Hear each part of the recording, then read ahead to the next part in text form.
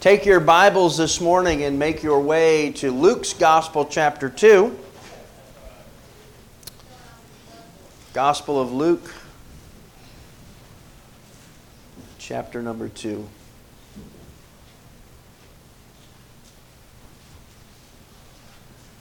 You're familiar with Luke 2 at Christmas. We're going to go to a passage that doesn't get a lot of press, which is further on in. And we're going to start in a minute in verse 22. And we're going to talk about a fellow named Simeon. And the theme of the first Sunday of Advent historically has been hope. Hope.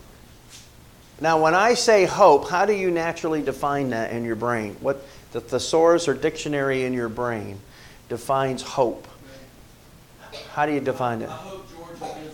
I hope Georgia wins the SEC championship, which actually might be closer to the biblical definition because I think they've got a really good chance of doing that. We're going up against Nick Saban. Nick Saban. You're not right, Jay.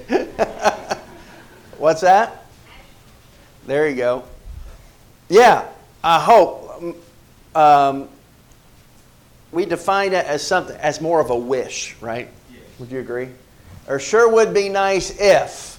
You could take that whole thing and turn it into the word hope. But the biblical word for hope is anything but that. Biblical hope. And as you read the word hope in your Bible, as we did in 1 Peter this morning, chapter 1, it's a different word. It means confidence. It means something you're hanging on to because you know it's going to happen. For example, here would be a biblical way to use the word hope. I look forward and hope that the sun will rise tomorrow. Anyone doubting that the sun's going to rise tomorrow? Well, it always has. And until God remakes this whole planet, it always will, right? So that's the biblical word for hope. And as we enter this season of Advent, which comes from a Latin word, adventus, which means the arrival or the coming, we look back at the first coming of Jesus, but at the same time we look forward to the return of Jesus. Amen? Because He is going to be returning in glory and in power. C.S. Lewis said this: hope is one of the theological virtues. This means that a continually looking forward to the eternal world is not, as some modern people think, a form of escapism or wishful thinking, but one of the things a Christian is meant to do. It does not mean that we are to leave the present world as it is. If you read history, you will find that the Christians who did most for the present world were just those who thought most of the next. Amen? So hope is what we're talking about today. And we're going to see hope embedded and defined in the life of a man by the name of Simeon. Do any of you know anybody named Simeon? I tried to think I don't know a Simeon. Your grandfather was a Simeon? Really? Joseph Simeon. I'm all out of children, and I don't reckon we're having any more. But if my own children are listening, Simeon would be a great name for a young man. Oh, Simon. Okay. I think this one's a smidge. Is that how you spell his name? I don't think so. It's a little off. Simeon. So we're gonna look at this man today, and you should have an outline in front of you, hopefully. And there's some things to fill in. And I encourage you to follow along and fill that in as we go. All right, that next screen there, I want to see. Now, we're going to start there in verse 22. Here's what the Scripture says. You hear that?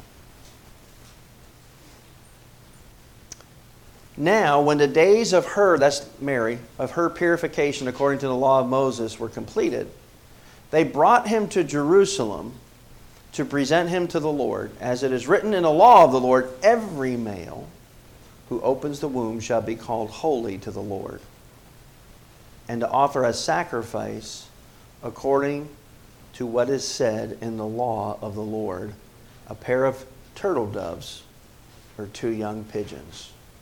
So that's Mary and Joseph.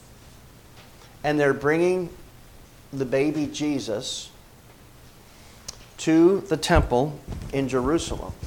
Now we know that right now they're still where? Where are they living right now temporarily?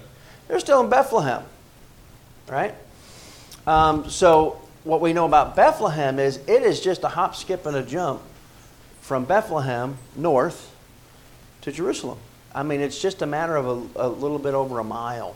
It's a suburb, very, very close, which worked out good because the sacrificed lambs were sold in Bethlehem, and then people could go get their lamb and then just a short walk up, and they'll be in Jerusalem for the holiday, the holy day, and the feast season. So here is, we see, it opens with Joseph and Mary, don't miss this, obeying God's law. Does obedience matter? You better believe it. And we're going to see in this historical account how much their obedience mattered to a guy named Simeon. And by the way, I want to say here, your obedience is not for you. You obey God, but it's not for you. First and foremost, it's for God. He's worthy to be obeyed. Amen? With our little children, we teach them to obey. We don't do that for them as much as we do that for us and for God. Because they need to understand that there is authority. And authority must be obeyed. God had said that after you give birth to a boy, you wait 40 days, and on day 41, you need to get up to that temple and offer 2 things. First of all, a sacrifice for your own purification for Mary. So we know that Jesus was 41 days old when this happened. And Mary brought her sacrifice for herself. But they also brought 5 shekels, which amounts today to about $2.50. And that was the second part of their trip, is they had to redeem. Do you know what that word redeem means? That's exactly right. It means to repurchase, to buy back. They needed to purchase back from God this firstborn son. Because the firstborn belongs to God. And that started happening at the Exodus, didn't it? On that night of that final plague, when the firstborn of all Egypt fell to the death angel. And yet, God allowed His people to redeem, to purchase back their own firstborn. And how were they to do that, church? Yeah, they get the blood of that lamb and to paint the doorposts of their house, which represented their family name. And the Lord said, when I see the blood, I will pass over you. And that's where we get the word Passover from. What were they doing? From that time forth, as Moses would very shortly get the law on the top of Mount Sinai, part of that law was every year we're going to do this. And every male that is born belongs to God. When a male donkey was born, the firstborn of a Jill donkey, she had to, that male donkey, the Bible says you break his neck. Because he's holy to God. He belongs to God, not you. But when it was people, God said, you repurchase him, you redeem him. For what amounts to today, $2.50, 5 shekels. And they were coming to, this just blew me away as I read this. Take your Bible glasses off when you read it. They were presenting the Son of God to God the Father. They had known each other from eternity past.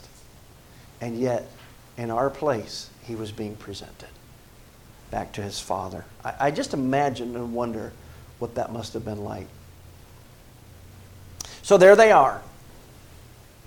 They're in the temple, obeying, having no clue the far-reaching effects of their obedience. And you don't know the far-reaching effect of yours. We know the short-term result when we don't obey, don't we? Right? Have you ever felt the sting of that one? Sure you have. But oh, the effect of our obedience is a beautiful thing, as we're about to see in the life of a man named Simeon. So let's look at Simeon's character. So there, Mary and Joseph are there. And we're introduced to this man in verse 25. Verse 25, if you got your Bibles open, here's what the Scripture says. And behold, there was a man in Jerusalem whose name was Simeon. And this man was just and devout. If you got your own Bible today, underline those two words. They're super important. Just and devout. He was waiting for the consolation of Israel, and the Holy Spirit was upon him. That's an interesting man, isn't he? So what do we notice about Simeon's character, first of all? The first thing that we see is these two words, and behold. And I like the New King James Version and the Old King James because they include these words. These words should not be left out. That word behold is kind of like Jay's sign back there. It's kind of like waving that sign saying, look here. You need to pay attention to this because this is something you don't see every day. So behold, pay attention. Because there's this really old guy that lives in Jerusalem and you need to know something about him. Biblical historians say that it's possible through tradition, they've come up with this idea that Simeon was into his 100s, possibly 112 is what some of the old church fathers say. 112 years old at this time. So he'd been in there a little while. He had been in Jerusalem. He was probably not a priest. Some people think that he was a priest because he spent so much time in the temple. But if he was, I would think that Luke, who wrote the scripture, this passage, this was a historical account. Luke, being a physician, would be one that would be including a lot of, Luke includes tons of details. And he does not include the detail that Simeon was a priest, so it appears that Simeon was just a guy. He was just a normal guy like you and I, living in Jerusalem at that time. But God says this is something you need to look at. This man in Jerusalem whose name was Simeon. His name Simeon, you might want to jot this down, means God heard. God has heard, or God is listening. Isn't that an interesting? That's why it'd be a great name for a child. Simeon. God has heard, or God is listening. What does that tell us about Simeon? If God has heard him, or God was listening to Simeon, what does that tell us about Simeon? He was a man of prayer, wasn't he? Yeah, exactly. He was talking to God, and God was what? Listening. God was hearing this man. And then he goes on to say this. Simeon, this man was just and devout, waiting for the consolation of Israel, and the Holy Spirit was upon him. That word just is a shortened word for justified. Some of your other translations will translate this, he was righteous. Anyone have a translation out there that says righteous? Okay, good. And that's it's actually the same word. Because let me tell you something, if God looks at you as righteous, it's only because you're justified. Amen? God is not going to call you righteous unless you're justified. And unless you're justified, you'll never be righteous. And they're actually the same word in the Greek. And the question here is, what does that mean? What does it mean that he was righteous or justified? Well, it can mean one of two things. It can mean that he was justified in the sense that God imputed or placed onto and into him a right standing through repenting of his sin and putting faith in the Messiah that was coming. We call that imputed righteousness, where God declares us righteous through the works of Christ by our faith and a rejection of our sin. as we follow him. Or it could mean a practical righteousness, that Simeon was a faithful, converted, blameless Israelite.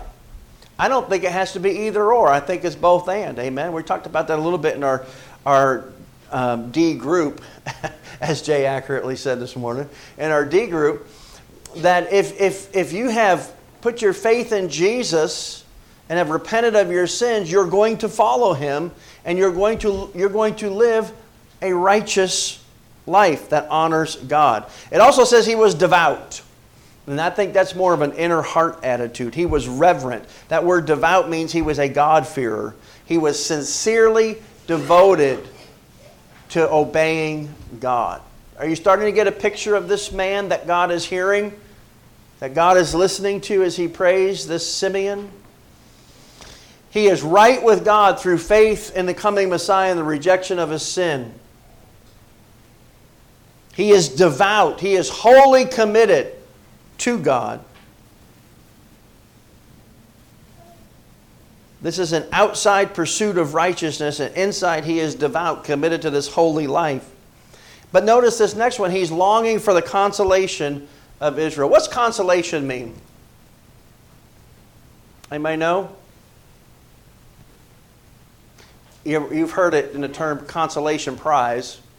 That's when you lose, they give you a prize so you won't feel so bad, right? Of course, now today, and the wokeness of the hour, everybody wins. And you know what? When everybody wins, you know what that means? Nobody wins. Everybody's a loser. There was no consolation prizes in Little League. If you didn't win, you didn't get a trophy, you didn't get a ribbon. You got to pick up the bases and clean up the stands if you lost. Only the people who won. But you get a consolation prize so you don't feel. The word consolation means comfort. This man who was right with God and devoted to walking with God, he was looking forward to the comfort of Israel. What does that mean? That comfort was in the future, which means right now, were they experiencing any kind of comfort? Absolutely not. Because they were underneath a religious system of dead works that led to deadness. And this rare man, and he's pointed out as a rare man, is living something different. He does not have any hope in a dead, works-based religion. Instead, he has found life through faith and repentance in the Messiah who was coming. Notice this last thing that it says about him. And it's interesting. It says, and the Holy Spirit was what, church? Upon him. Matter of fact, this is interesting. In 3 consecutive verses, 25, 26, 27, it mentions the Holy Spirit impacting and directing this man. 3 verses in a row, which is interesting to me. What a guy. He is controlled by the Holy Spirit. Are you controlled by the Holy Spirit this morning? Is your everyday life controlled? Are your decisions directed by the Holy Spirit? God himself, the third person of the Trinity? Simeon's were. And we see that very specifically. What a biography this man had. And when we die, if only we could say of us what is said of Simeon. His name, his business, waiting for the consolation of Israel, his character, just and devout, and his companionship, having the Holy Spirit upon. He was directed and guided by the Holy Spirit. Look at verse 26. I want you to see Simeon's confidence. His confidence in verse 26. Here's what the Scripture says. And it had been revealed to him, notice this, by who? The Holy Spirit. There it is again. God's listening to him, and God's speaking to him. It had been revealed to him by the Holy Spirit that he would not see death before he had seen the Lord's Christ. We talked about this in our D group this morning. What does that word Christ mean? Messiah, the anointed chosen one. And there was only going to be one of them in all of human history.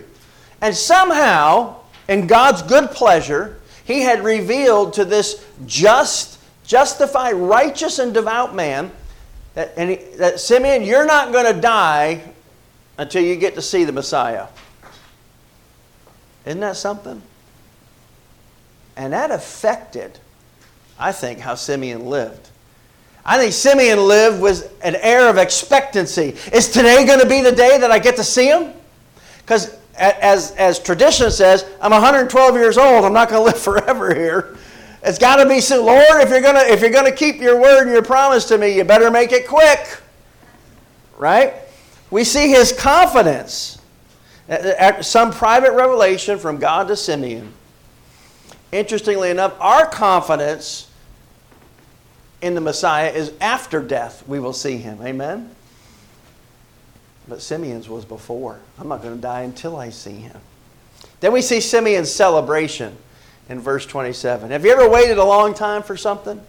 Knowing that it was coming? To me, it was our children. You know, those 9 months seemed like forever. If it seemed like forever for me, I can't imagine what it was like for my poor wife. Sherry, you're in the middle of that. How far along are you now? 19 weeks. And you're due when? April. So we're talking springtime, right? So, and sometimes it seems like forever, doesn't it? But boy, when it happens, what a celebration. And we do celebrate new birth, don't we? And we should. We should. Look at his celebration in verse 27. Here's what the scripture says. And I find this so fascinating. Here's the Spirit again, third time, right? So he's out doing whatever he's doing in Jerusalem. And the Bible says this, verse 27. So he came. How did he come? By the Spirit. I hope that's how you came this morning. So he came by the Spirit into the temple. What happened?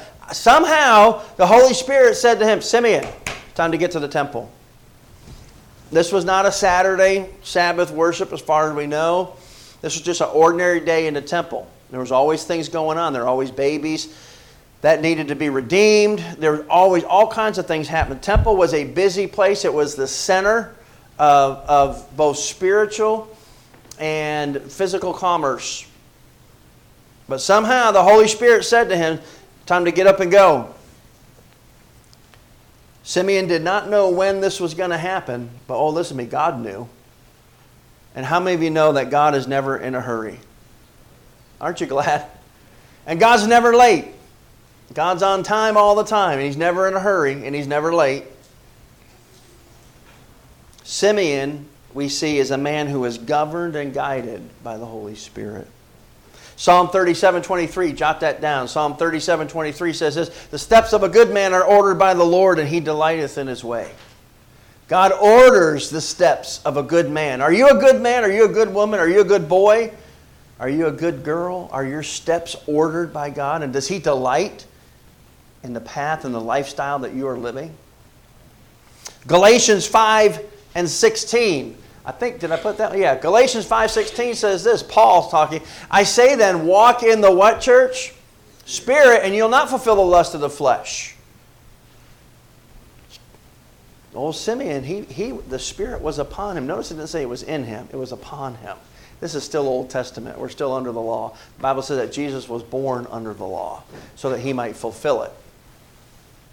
Ephesians 5 and verse 18 says, don't be drunk with wine, but continually be filled with the Holy Spirit. Right? So we're to be filled. Now we can be filled under the new covenant. Amen? And then Zechariah 4:6, you should remember this one. Here's what the scripture says. So he answered and said to me, this is the word of the Lord to Zerubbabel. Not by might nor by power, but by my what, church? By my Spirit, says the Lord of hosts. There's a lot that gets done when we listen to the Holy Spirit. Everything we do in life must be under the guidance and governance of the Holy Spirit. So what has happened here is this is all taking place. So he goes into the temple. Now that temple is not like church. It's very different. Where this was taking place with Mary and Joseph was in the I'm going to call it the inner outer section. There was a bigger outer section, and that's the court of the Gentiles. But they could not go into the next intersection, and that next intersection was the court of women, is what it was called. And that's where the women were allowed to go into, but only the Jewish women. You getting this picture? And this is kind of neat. I think God knows what he's doing because he made ladies this way. To get to the women's court, you entered through the gate beautiful. I don't think that was a mistake. Guys, aren't you glad for your beautiful wives today? And the longer you spend together, the more beautiful they become. So through that beautiful gate, they're into the women's court, and we see that he begins to celebrate what is going to be happening here as he walks in, or in verse 27. And look at verse. Look at the rest of that verse. And so at this very same time, he comes by the Spirit into the temple, and when the parents brought in the child Jesus to do for him according to the custom of the law. So in that women's court, and it just so happens that Simeon gets there, and who walks in? But Mary and Joseph. Do you think this was an odd event for a young couple to be walking in with a 41 or 81-day-old baby? You say, Pastor, why do you say 81 days? Because if it was a girl, Mama had to wait 81 days to bring her sacrifice. If it was a boy, 41. You say, why? I don't know. That's just the law of God. That's how God did it. And there are some reasons for that. I won't go into it today. But so they're in there, and God knows what's happening. And all Simeon knows is the Spirit guided me here.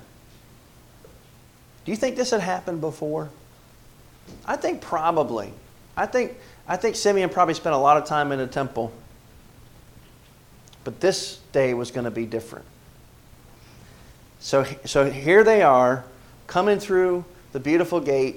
They walk through that archway into the women's court where this is going to take place.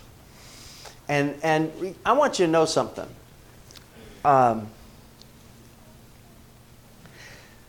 Mary and Joseph were normal people. Do you think they looked any different than any other couple that came through that gate with a baby? No. Do you think the baby Jesus looked any different?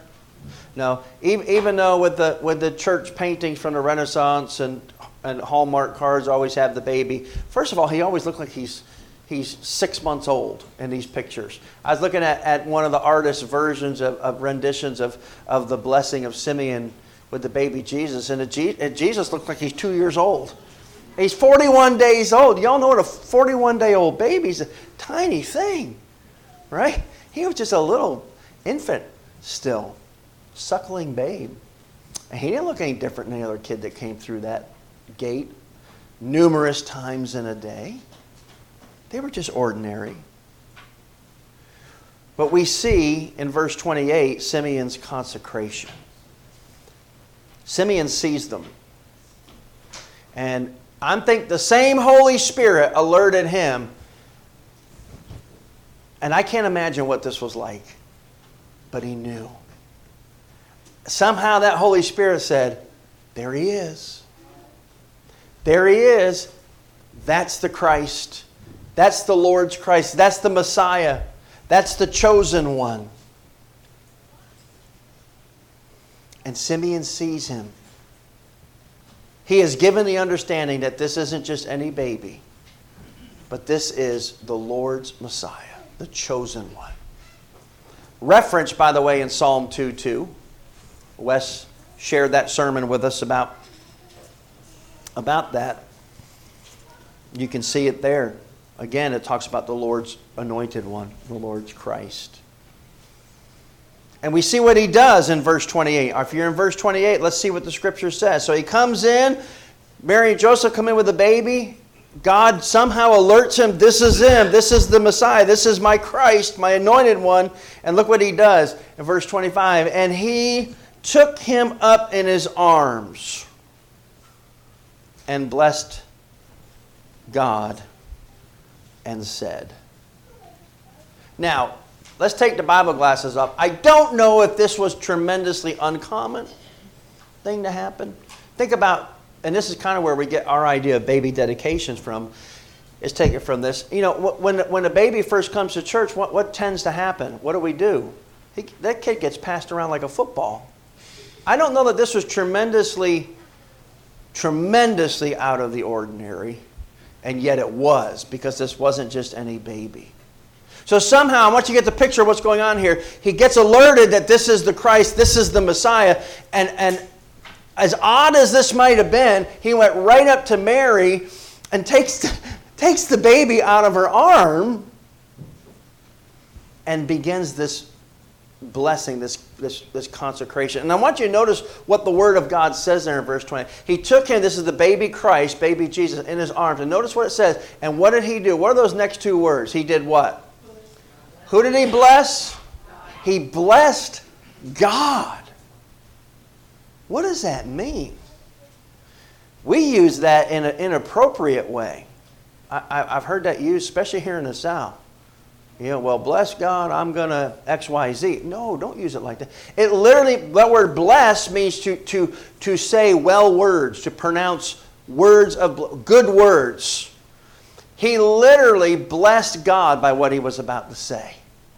And let's look at what he was about to say. This is Simeon's chorus in verses 29 through 32. So whatever he says here, it blessed God. It was intended to bless God himself.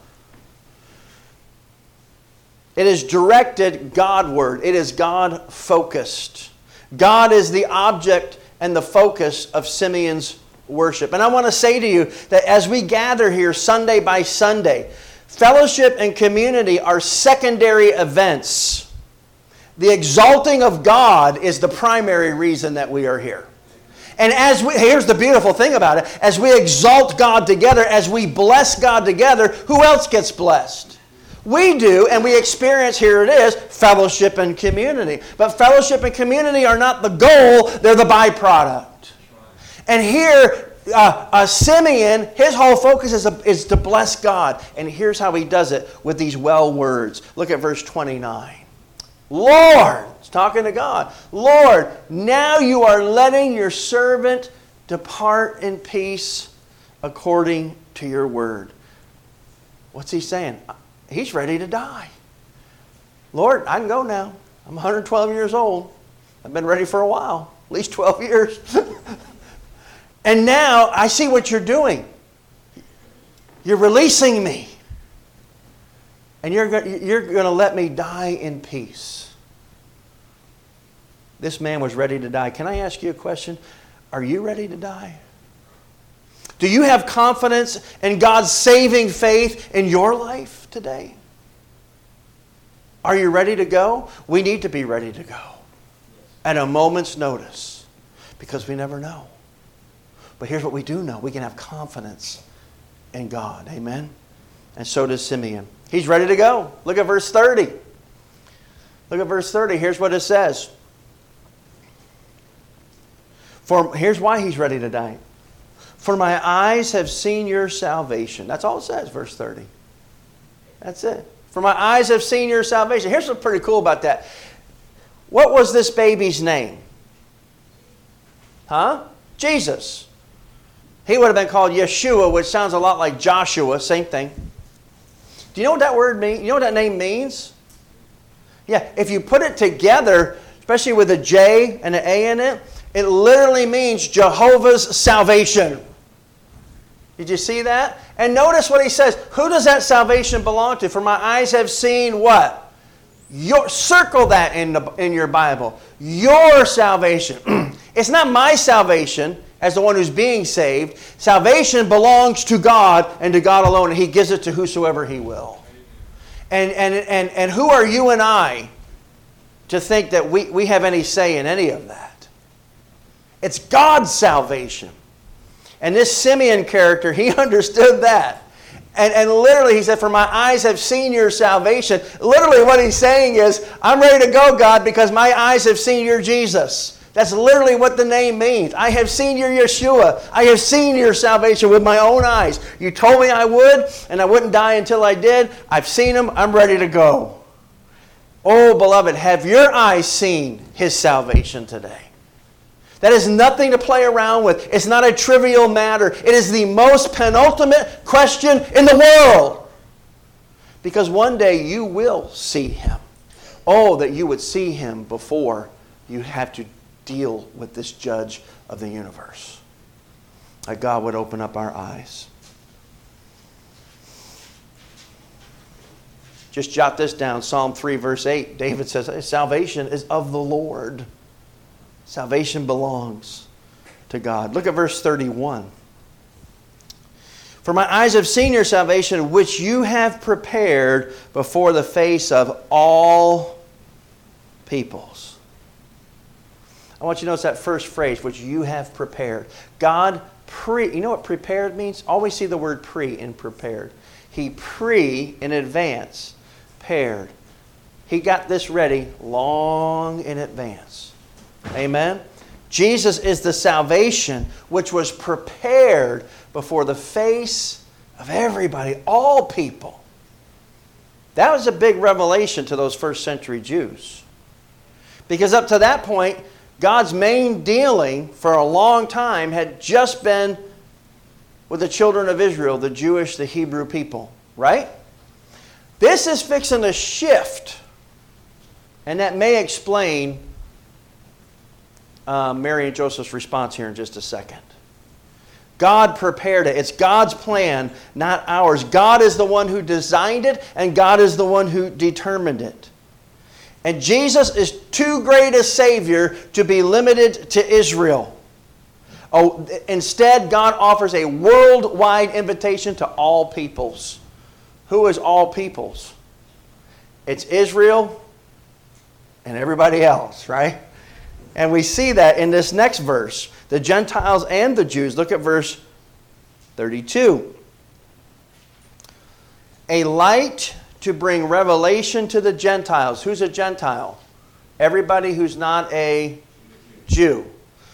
All right? A light to bring revelation to the Gentiles and the glory of your people Israel. So you get Israel and everybody else, Gentiles, and you have all peoples in verse 30. You see what's happening here? And it is a light of revelation to non-Jews. Isaiah 42 and verse 6. Jot that down. Here's what it says. I, the Lord, have called you in righteousness and will hold your hand and will keep you and give you as a covenant to the people. And notice this. And as a light to the Gentiles. This is speaking of the Messiah that's coming. You're going to be a covenant to Israel and a light to the Gentiles. Light always has an idea of revelation. That's why we use a light bulb. When the light bulb comes on, you get it? Oh, that the light bulb would come on for us. Look at Joseph and Mary's response, though, in verse 33. So he blesses the Lord with this celebration, this chorus, if you will, Simeon's chorus. Verse 29 to 32. But look at their response, verse 33. And Joseph and his mother marveled at those things which were spoken of him. Now, I don't get this. Does anybody understand this? They were bewildered. They were amazed and shocked. He was going to bring rescue to all people, including the Gentiles. There would be no salvation, no rescue from sin outside of this child. Now, this makes you wonder, doesn't it? What Mary and Joseph really understood. I mean, I would think from the historical text, you would think they knew who this kid was, right? They knew he came in an extremely unusual way. She was pregnant even though she was a virgin. So God was the father. I don't know. Was it the familiarity breeds contempt? They were in it so long and everything just got normal? I don't know. But whatever Simeon said in here, and I think it was the further revelation of being so clear that he not only was he Messiah, God's anointed, he was coming for everybody. That was a big shocker to the Jewish people. Matter of fact, even the early church wouldn't get that right for years. They finally had to have a big church business meeting over it called the Jerusalem Council. You can read about that in Acts 15. It took them a while to finally understand what Simeon was singing in his praise chorus here in Luke 2. And this last one, look at Simeon's confession in verse 34 and 35. And this is interesting. Then Simeon blessed them. Boy, he's just blessing everybody, isn't he? First he blesses God, he blesses the baby, and now he turned around and he blesses mom and dad. Right? And so he's speaking blessing over them. And he said to Mary his mother, behold, this child is destined for the fall and rising of many in Israel. And a sign which will be spoken against, and yes, a sword will pierce through your own soul also, so that the thoughts of many hearts will be revealed. Simeon, through the Holy Spirit, again, I believe, looked at this child and he looked at these parents, and specifically to Mary, his mom, and said, let me tell you something about this child. This child is a stone, he is a sign, and he's a sword. You say, where do you get the stone from? We're talking about the rising and fall of many. He was a stone of stumbling, wasn't he? He was a stumbling stone. The people stumbled over it. His own people stumbled over it in Israel. Gentiles stumbled over him. He was a major stumbling block to his own people. Oh, that we would not stumble over this king, but bow to him. He was a sign to be opposed. I want to tell you something about Jesus. He is the most opposed figure in all of history. There is no figure in all of history that's been opposed more than Jesus. And he's being opposed today by some of you. And you need to repent, and so do I. We mustn't oppose the King of the universe. And then the Bible says he would be a sword in verse 35. Can you imagine Mary at that cross watching this happen to her son? And you moms can understand this better than we dads. His own father had forsaken him. God the Father forsook the Son as he bore my sin and yours. So the father's gone. Joseph had died by this time. And there's Mary, left alone to bear all of this. No wonder Simeon said a sword's going to pierce through your own soul also. Now, what this does not mean is what the Roman church has turned Mary into, what's called the co-redemptrix. That we're saved through Jesus and Mary. That is not what Simon said. That's blasphemy. And we need to call it what it is. Mary was just like you. If she was sinless, number one, she wouldn't have had to bring that purification sacrifice. If she was sinless, she would not have said, my soul rejoices in God, my Savior. Only sinners need a Savior. And by the way, I know that's affront to their belief system, but Jesus had brothers and sisters. And that's in a historical record. So that's not what it meant, but what it did mean, it meant that Mary would have to go through the sorrow to watch how oppressed her son would be for the sake of sinners like you and me. What are we supposed to do with that? Well, we're supposed to take 1 John 5, 11 and 12 to heart. Jot that down because I want you to go through that this week. I think I have that up there, do I not? 1 John 5, 11 and 12. Here's what it says. Verse 12 says this, he who has the Son has what, church? Life. And he who does not have the Son of God does not have life. Do you have him? Do you have the Son? And more importantly today, does the Son have you? Because when he has you and you have him, you have hope. Because hope is a person. And his name is Jesus. And he is Jehovah's salvation. For you, for your neighbor, for your entire family. Reminds me, and I close with this illustration, a story that has always fascinated me for how closely it calls us to understand the person of Jesus, and that hope is found only in him. He who has the Son has life. He who has not the Son has not life. Apparently this was a true story. There was a very wealthy aristocrat in Britain, and he had one son. And that son was called off to war and died on the battlefield. And the man was brokenhearted. And he literally grieved himself to death. One thing about this aristocrat is he was a world-renowned collector of the greatest pieces of art on the planet. And it was announced, and word traveled around the world quickly, that there would be an auction in a month, and he would auction off his world-class collections. That was the envy of many a museum and wealthy collector. They say the day of that auction, the place was packed, standing room only, in a large, in the large assembly room, feasting room of this man's mansion.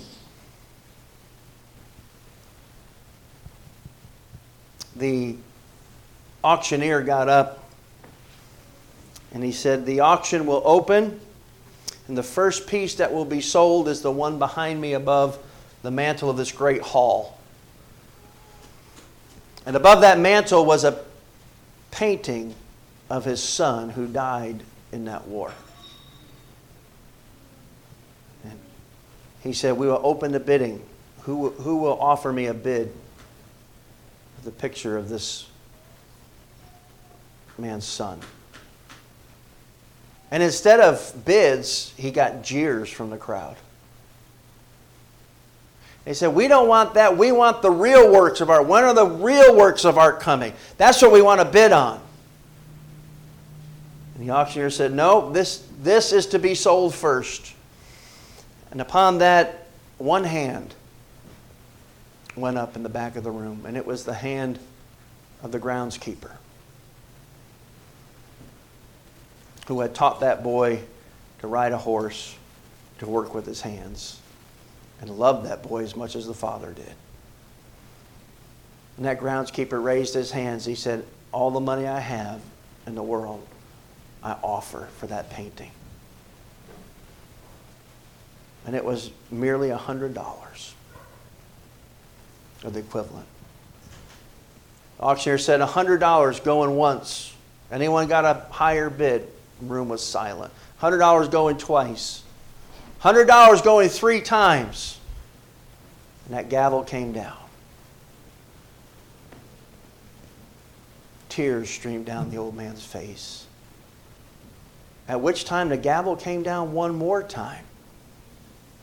And the auctioneer announced, "The auction is now over." And the crowd erupted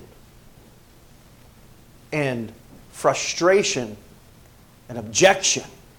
Finally, the auctioneer was able to quiet them down, and he took out from an envelope a piece of paper. He said, "I hold in my hands this great man's will. Let me read for you the first 2 lines." And they went something like this: "The first item to be sold is the picture of my son. It is also the last item to be sold, because whoever gets the son gets it all." And the entire estate was turned over to the only man in a room that loved the Son. He who hath the Son has life. You get the Son, you get it all. And it's not for you because of His great love. Do you have Him? Would you stand with me today?